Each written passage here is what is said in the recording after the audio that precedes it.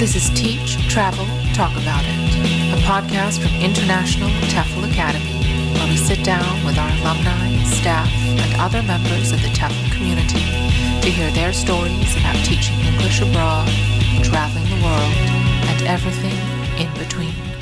I'm your host, Jasira Vardak.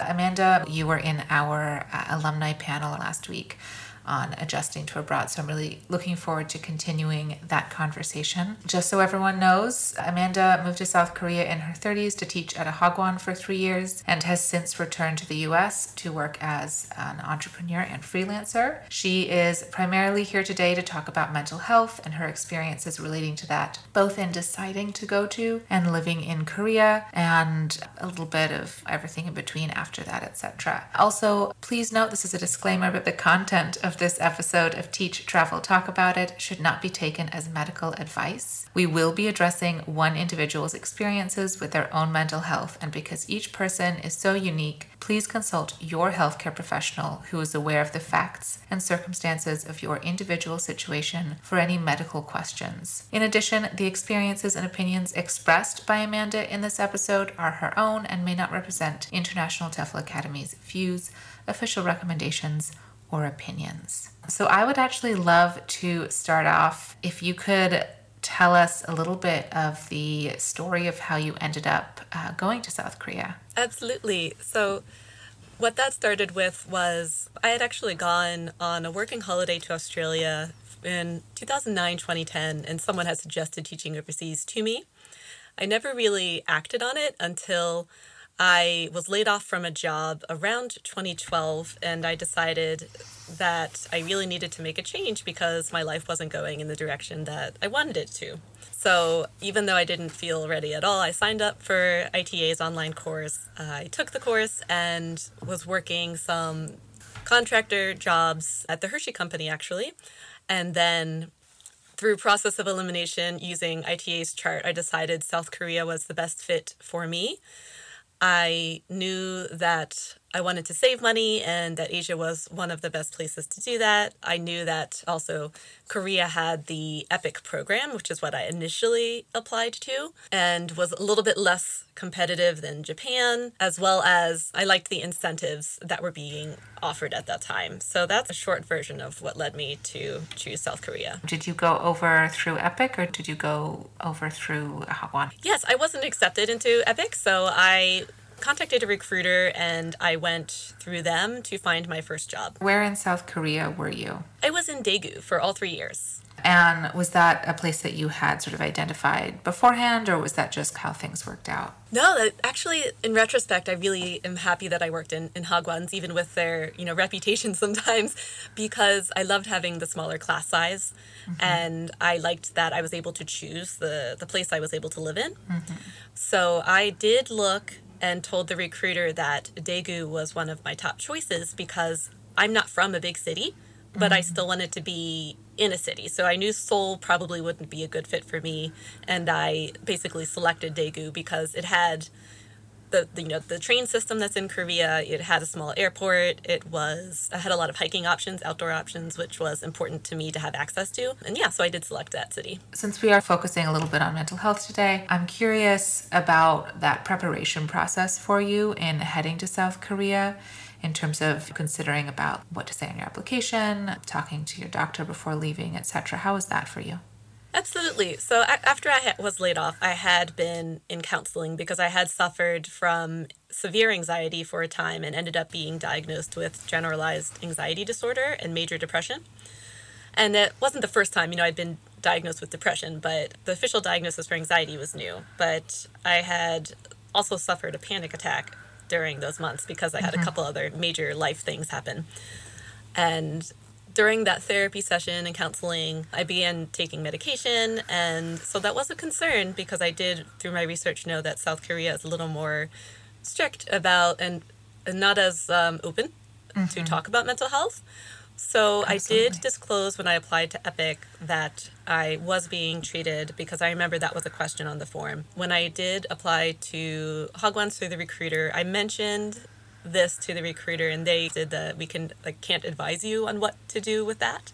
So I ended up not mentioning that I had been treated for anxiety and depression or any mental health issues on my Hagwon form, which was my choice, but definitely is like everyone's individual choice as far as what they do with that. Obviously, that worked out okay for you. Yes, yes. The counselor, I did mention what I wanted to do with her, and truthfully, I wasn't 100%, whether it would work or not, because I still had left over from being laid off. I still had a lot of insecurities and self-doubt, but I was determined to do it anyway, and it ultimately, worked out. Like, I know we'll talk about more, I was still treated while I was in Korea, and it actually, I think, made me stronger and more confident in myself in many ways. But I did consult my counselor, absolutely. Yeah, I can see how that would do it. Anytime that you're given the ability to have some kind of control or ownership over, your own mind, your own, body, your own choices, that kind of thing, it definitely is a confidence boost, regardless of the situation, really, I think, or of most situations at any rate. We'll come back to this because we're going to be talking about finding healthcare in mental health care specifically in Korea. But I'm curious about the transition process for you, especially going over with anxiety, going over with depression. What was that transition from the US to South Korea like for you, those first few days, weeks, months, etc.? Stressful. Definitely stressful. Fair. Because absolutely the whole flight over, I was thinking in my head, what am I doing? Can I do it? The mental health concern. There was also the insecurities about, can I teach? Of course. So Yep. even though I took the course, I was just like, can I teach? That time going there was definitely stressful. The job also, I think, contributed to that, my first Hagwon. But so it took some time, I think, to adjust when I first got there. But I did go over with enough medication from my psychiatrist that would last me 2 to 3 months until I found an alternative that I could, like a hospital I could go to in Daegu. How did that conversation with your doctor go in terms of, was it easy enough to get the longer prescription, the extra months of medication? I think what I had mentioned this to my counselor and the psychiatrist a couple months before I was leaving, so I don't remember exactly how I stocked up, but of course, yeah, there definitely is a limit based on insurance, how much I could get. And I wasn't keeping, my U.S. insurance because I had, Obamacare was around then. Yeah, I had Obamacare, like insurance through ACA, so that was going away once I left. So I don't remember the exact conversation we had, but I think he did try to help me as much as he could to get more. So it sounds like it's definitely helpful to have that conversation with your doctor or doctors. Absolutely. And I think some insurance companies will potentially give you more if you tell them you're going overseas. I think there is like a override exception thing that some insurance companies do have. But of course, up to the individual insurance company. Right. I'm glad that you were able to get that stockpile of medications. And I think that's a good piece of advice regardless, even if it's an over-the-counter medication or menstruation products or face skincare products, anything that you're not sure if you're going to be able to get it or how you're going to be able to get it abroad. And it's something that you absolutely, need to have for whatever reason. It's good to just take a couple of months. Absolutely. We've talked about how you prepared in terms of leaving for South Korea, but how about once you were in South Korea? What was it like navigating your mental health within the Korean healthcare system?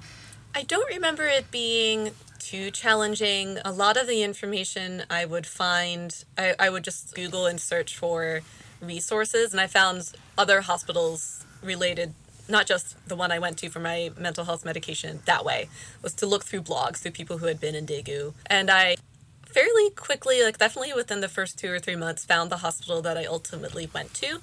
They were a university hospital and they had an international kind of office where a translator would go with you as well, walk you through how to pay and the pharmacy collecting your medication, because that was slightly different, obviously, than in whatever country like the listeners are from. So it wasn't too challenging. And then even like months later, or I think within that first year, I could find the office and go to the pharmacy by myself without the translator because I knew where things were. I had studied Korean, and my psychiatrists that I saw knew enough English that the translator didn't need to be in the appointment. Do you know, I'm just curious, was that not just unique to Daegu to have an international office and a translator? Yeah, I think, again, I only went, my women's hospital also had a really good office for that. I think it depends. Like some of them probably don't, especially if you're in a more rural area. But, Daegu has several U.S. military bases. Right. So I think that's why we had some. I'm sure Seoul, they definitely have a lot, but I think probably in the more rural areas it might be less common. Do you remember how exactly you found this hospital? I might have asked in a Facebook group because I know joining some of the Facebook groups in Korea was like the big way that you found information. I know that for my women's hospital, I found that through an old blog post, which was very helpful because I also realized that the appointment runs a little bit differently at the women's hospital than in the U.S., so that was very good to know in advance. And so I don't remember what I used exactly for the place where I got my medication, but I know that I probably asked in a Facebook group or found it through just Google information. Yeah. Or it might have been, there was a webinar or seminar that I had to go through as a new teacher in Daegu, and there might have been some information that they gave us at that seminar. Essentially, it does sound like with a little bit of searching, it's feasible to find that information. Yeah, it's definitely possible. Yeah, but you do have to put in some legwork. And were you, because you mentioned earlier, and it's absolutely accurate, South Korea definitely has a different view on mental health and certainly prescription medication for mental health concerns than other parts of the world, and definitely different from the U.S. Were you concerned at all about privacy in going to that hospital? Yes, absolutely. That was one of my concerns in the beginning. But I asked the doctors and the international office, and they assured me that anything I went to the hospital for would not be shared with my hagwon. After a couple months, of going, I had less concerns about that. But absolutely, it was not something that I shared openly at either of my two hagwons, but I would talk about it with friends. Can you talk a little bit more about why that wasn't something that you talked about at work? I didn't want to risk since I didn't disclose it on my visa application, I did not want to risk getting into any trouble with it. And my first hagwon was also a very stressful environment, so I didn't necessarily trust. I got along with everyone, but I didn't trust anyone, enough to share my mental history, because there's definitely a lot of vulnerability in sharing that information. I mean, even with employers, our coworkers in countries that have a different view on it, like here in the U.S., it's always a vulnerable moment. So I definitely understand. You said that your first hagwon was a pretty stressful environment. Could you talk a little bit more about that and sort of how you navigated through that stressful environment? Absolutely. So what I tried to do was to do as much in advance as possible. And unfortunately, some of that meant working outside of paid hours. But we had to do, for example, student evaluations every month. And there wasn't enough time in the teaching schedule and my work schedule to do that. So I would often make a template and write down things throughout the month that were more individual to each student. And that helped cut down my anxiety a little bit, as well as help me cut down my workload at the end of each month when these evaluations were due. So I would, with every task I had at the job, I tried to do as much planning to reduce my stress level as much as possible. Yeah, because of course, being in a new environment, in a new country, in a job that you have essentially never done before already is pretty anxiety inducing. And so even if anyone listening doesn't have anxiety, it can still be something that causes anxiety. So that's a really good idea, doing as much to prepare around it as possible and to set yourself up for success. You said that you worked for two hagwons. It sounds like you left the one that was more stressful and went to one that was hopefully less stressful. Absolutely. It was very much the opposite of the first job, where it was very relaxed. And I think they were confused for a while. For example, at my first job, I think we had to always mention if we were going to the bathroom, and that's the second job. They're like, you don't need to tell us you're going to the bathroom. It's like, okay. No one likes being treated like that. No. No, thank you. How did you find your second job? I found it, I think, through a job opportunity Facebook group, and I initially had contacted the person for a different job that was full. So he quickly told me about this position, and I applied. So I basically found it through a recruiter that was posting in a Korea-related Facebook group for Daegu. I enjoyed it a lot because there was like a teacher's room. I had a more relaxed relationship with my coworkers. And funnily enough, it was maybe 3 blocks away from my first job. So I lived in the same neighborhood, even though I had 2 different jobs for 3 years. One of the things that we talk about a lot, just in terms of moving abroad, and we definitely addressed it in our alumni panel, it's really important to have a support network wherever you are abroad, and obviously especially important for mental health. How did you find yours while you were in Korea? I think I made my first connections through a language course that I took at the YMCA in Daegu. And from there, I joined through, I think, an opportunity that was posted on Facebook where foreigners and Koreans were getting together at a park in the city. And it was socializing, which is not always natural for me to do as an introvert, an anxious person. Yep. So putting myself out there, I took the language course, met people that way. We'd go out for lunch afterwards. And then eventually, you would start to make more and more connections and find people that you really connected with. I had a very similar experience in Taiwan. When I first arrived, I lived temporarily in a sublet with a group of primarily other foreigners. And they were great people, but they just weren't my people. It was nice to be able to still have opportunities to be social, and the expat community in Taiwan is quite small, so they were certainly people I continued to see for the time that I was there. But it was just a start, and it took a while to find the people that were right for me and were a good fit for me. And I think, just jumping off of that, probably the thing that I would have done differently in moving abroad is thought more about what kinds of people and what kinds of communities I really wanted to try to find when I was there, because I would have loved to have found some of those people in some of those communities a lot sooner. Absolutely. They're definitely, I think someone that I met in Korea called them convenience friends. So they're people that you normally wouldn't socialize with, but when you're abroad, you're can't be as, selective. But again, it is also nice that everyone knows you're all in the same boat. You're all new to this country and maybe struggling or succeeding on different levels, so people are more open to helping you and introducing you to other people, and also helping you find hospitals if you need it, or tax advice. Everyone's more open because they understand the situation. I think that's part of what is so lovely about living abroad, is that you find exactly people are more willing to help, more open to going out of their way for you than they necessarily are here, back home, or wherever home might be. And that's not a negative perspective on people from home.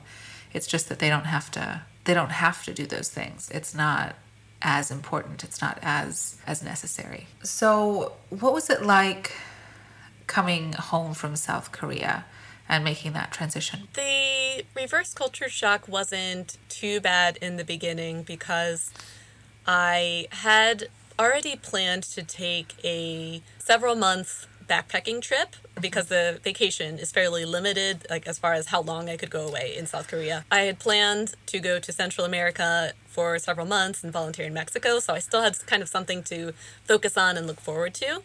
I also flew home with my cat, so I was very focused on her. Right. Yes. That's right. You adopted a cat in South Korea. I did, yes.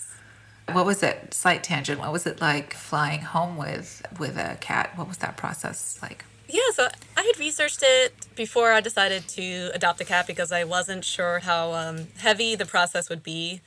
And it actually was quite simple to get her ready. So she just had to have all her up-to-date vaccinations. She had to have a paper from the vet that said that she didn't have communicable diseases to people and that she was healthy to travel or fit to travel. So when I booked my flight home, I actually had to call the airline to make sure they had space because they only carry, depending on the size of the aircraft, a certain amount of space in each class, economy, first class. And I paid a fee, but it's also important to make sure that you know the airline's policies because each airline's different as far as like the weight of the pet, what seasons they'll let you have pets on the plane, and also like the carrier size. But it all worked out for me. Like I flew Air Canada and they had a 10 kilo weight limit, so she was definitely under that. But once we got to the airport, I went to customs, got a paper, and she was under my seat. So the airline wasn't full as well, the airplane, so I was able to get a row to myself.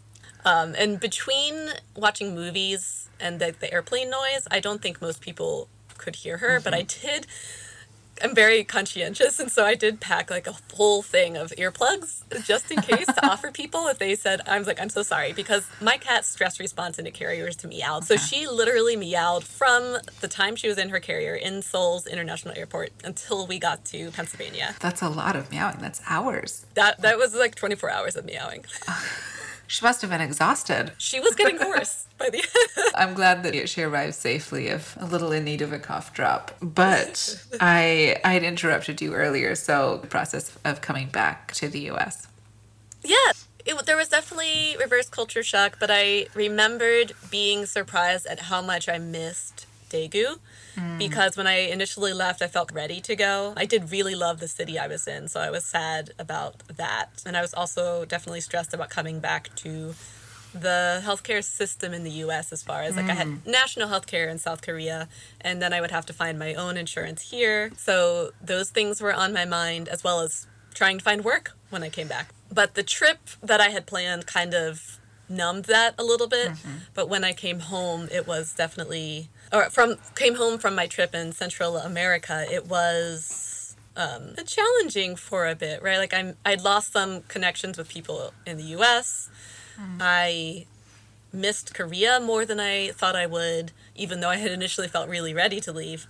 And it was a challenge, but I actually took a re-entry course that helped me a lot with that. Yes. Where was that course offered? It was something I found through someone that was involved in the international education field, and she had mentioned this person. Her name is Kate Brubaker, and it was like a small cohort of maybe 4 of us talking about our re-entry situations. But it was great because it did really help me realize that coming back home didn't mean that I wasn't like a traveler anymore. And especially even after COVID, I learned you can be a traveler anywhere, right? Like you can be a traveler in your hometown. Yeah. So that re-entry course helped a lot with my reverse culture shock. That's the first time I've heard of a re-entry course, but what a great idea, because it's true that reverse culture shock, but also missing the place that you were in and the anxiety. I had the same anxiety about getting back in the healthcare system here in the U.S. and confusion. Because being away from it and having it be something that you really don't think about, you don't worry about, you don't really stress about when you're in countries with a national healthcare system that you can be on.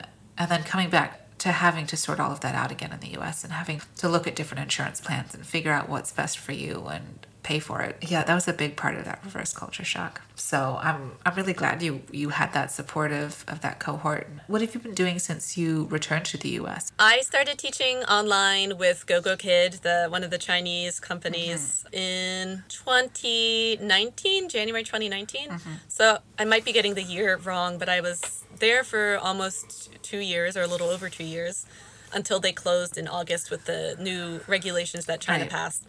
Since then, I have been laying low as far as teaching, and I actually am going to start tutoring with Cambly as a fun way to do some cultural exchange. I also have been working as a virtual assistant, so I help entrepreneurs and online business owners manage their YouTube channels and do video editing. How did you get into that? Was that something you did a little bit before, or was that wholly new since coming back from South Korea? It was entirely new. So I took a course for people that want to start online businesses to basically get the building blocks in place. And I started off doing general admin services. For example, virtual assistants can do a lot of things. A lot of the general admin services are things like doing email, like inbox management. You can help with whatever miscellaneous tasks like the business owner needs support with. I started that way and eventually took a mini course that was related to YouTube and was very fascinated by it. So that's how I got into doing the video editing and decided that I would primarily work with YouTube. Do you remember what course you took for becoming an online business entrepreneur that kind of got you started on this? Yes, it was called the Laptop Lifestyle Boot Camp. It's interesting to hear about. We had another episode recently where we talked to an alumni couple, Stephen and Jess, who have been country hopping and teaching online, and they lost their jobs in the big Chinese regulations situation. And Stephen is doing copywriting and writing for journalism, and then Jess is looking into being a virtual assistant. So it's always fascinating to hear the different options for people when they're coming back from teaching abroad or intending to continue being abroad but no longer wanting to teach. There's so much out there in terms of online work, in terms of remote work. Obviously, we have COVID going on, but how much traveling have you done since returning? You mentioned still being a traveler. How has that worked for you? Fairly well. I joined Trusted House Sitters, which is a site that allows pet sitters and house sitters to connect with people that have pets or homes that they want someone to look after while they're away. And I joined that in December of 2019 and happened to do 2 house sits just before COVID lockdown started. So that's primarily the way I've been traveling since the pandemic began, was to do house sitting. And last year I stuck to ones that I could drive to, so they were mostly in the mid-Atlantic region of the United States. And the goal hopefully is to do ones further afield, like Western US, to go to Europe once things have lightened up a little bit. We had talked about this before as well, but how do you manage your anxiety while you're traveling? Sometimes it can be a challenge, but the biggest thing that I do is before I go, I basically make a list of, I know, like before I went to Central America, for example, I was going to several countries. So I make a list of all the embassies, all the essential information, and I give it to my parents and my brother and his wife. So that helps me and also helps their anxiety because my mom always worries. And then I just prep for the low moments. But when I'm traveling, I try to set small goals because sometimes if I'm feeling very depressed or anxious, getting out the door of my hostel might be the biggest challenge. So I try to do small things like just walk around a neighborhood or go to see one thing, and then maybe I can do more after that. So like I try to set small goals, still leave my comfort zone a little bit, but also travel at my own pace. I don't like to do something from the time I'm awake to the time I go to sleep. I like to see a couple things, but still plan for downtime and see as much of one place as I can slowly. So like knowing myself helps, and also like maybe having a day where I just watch Netflix all day. That's totally fine if you need it. That's good advice. That very much reminds me of when I first arrived in Taiwan, and I hadn't realized at this point that I had anxiety. And for me, it wasn't culture shock so much as that was difficult. And so I did something very similar, just, small goals. Today we're going to go grocery shopping, and it's going to take as long as it's going to take, and you're going to buy whatever you can buy. And if you don't get everything, if you don't understand what you're staring at in the grocery store, that's okay. Yeah, and two, I also just it might sound silly, but you just think of even the little things you've done. When you say, I've done nothing, you might be hard on yourself, like I am, and say, I haven't done anything today. But what you say is, look, I got out of bed, I made my bed, I showered, and you're like, good job, self, and you give yourself a high five, because that sounds silly, but it does make a difference when you realize, I did not do double negative. I'm going to be bad English teachers. I did not do nothing today. So I did something. Exactly. It's funny too. Some of the best memories I have from traveling are from those moments where I was relaxing, and maybe it was just today I'm going to go to a local cafe with a book or with my computer and just sit and people watch and relax. And even if that was all that I did in that day, that was a wonderful memory, and I might actually remember more so maybe than I'm remembering doing something more traditionally touristy. Back to remote work, any tips? Do you have any tips for people who are looking to move into doing remote work outside of teaching online? So if you're looking for, maybe if the person's looking for a job that is remote, but for a company, for example, they don't want to be a business owner or an entrepreneur, there are a lot of sites that you can go to.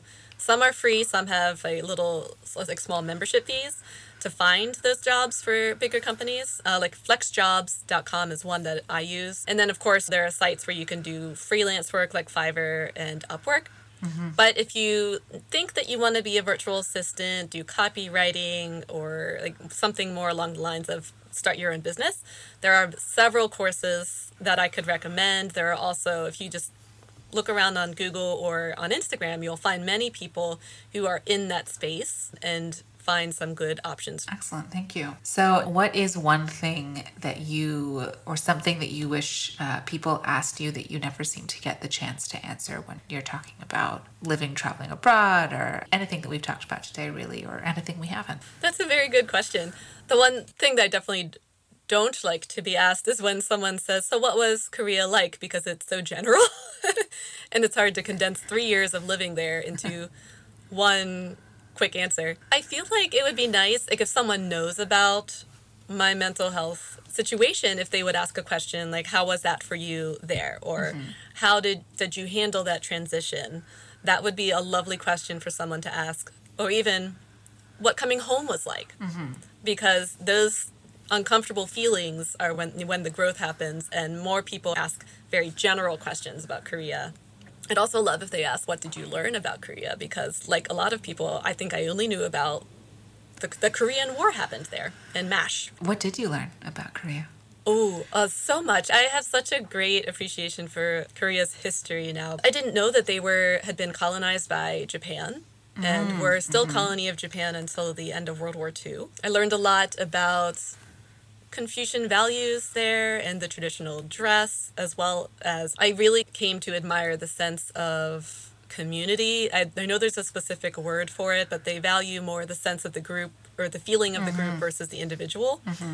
And sometimes when I was eating with friends, that could be hard because things were all about sharing. But I think it's nice to have a balance between the feeling of the group and being very individualistic like we are in the U.S. That's very true, yeah. And again, the same in terms of Taiwan. Did not know that they had been occupied, colonized by many countries, many nations. Did you try stinky tofu when you were there? I did. It was not my cup of tea, but I definitely understand why people like it. I had a lovely conversation with my Saturday morning class at my first job that I had, where we laughed equally over how stinky blue cheese is, which I adore, and how stinky tofu is, which they adored, and how each of us did not like the other one, but how they were equally stinky. So yeah, it's all about, I tried it, didn't like it, but fully respect. We all have different food preferences. Did you? I did. My first trip from Korea was to Taipei, and I tried it, and I thought it tasted fine, but I did hold my nose while I was eating it. Last question, I think. What advice would you give to someone concerned about their mental health in moving abroad, and both generally and or specifically for South Korea? I would tell them not to rule it out, absolutely. To definitely, if they're seeing a mental health professional, to talk to them about it. But again, ultimately the decision is yours. It's your decision if you want to go or not. You can handle it, you can do it. But I definitely talked to my counselor. I talked to friends that I trusted. Again, like I talked about before, prepared for the emergencies so that eased some of my anxiety. But just know that you're still going to have it. You're still going to have those low moments, but eventually you will adjust. And when you come back home, you will be amazed by the things that you've done. Oh, I thought of one more thing. Yes. So when I was in Korea, the getting counseling wasn't an option for me as much because BetterHelp and Talkspace weren't around and the other options that are there. So I did want to mention that is something, that you can do if you're considering going abroad, is to get that online counseling and mental help, because that would have made so much difference for me. I only was able to get medication. I didn't get counseling while I was there. So that is something else they can consider. Yeah, that's an important point, and definitely something that is much more available now and much more possible now. Well, thank you so much, Amanda. It's been really lovely talking with you, and I really appreciate all of the information and advice and discussion about your experiences and how open you've been. You're welcome. Thank you.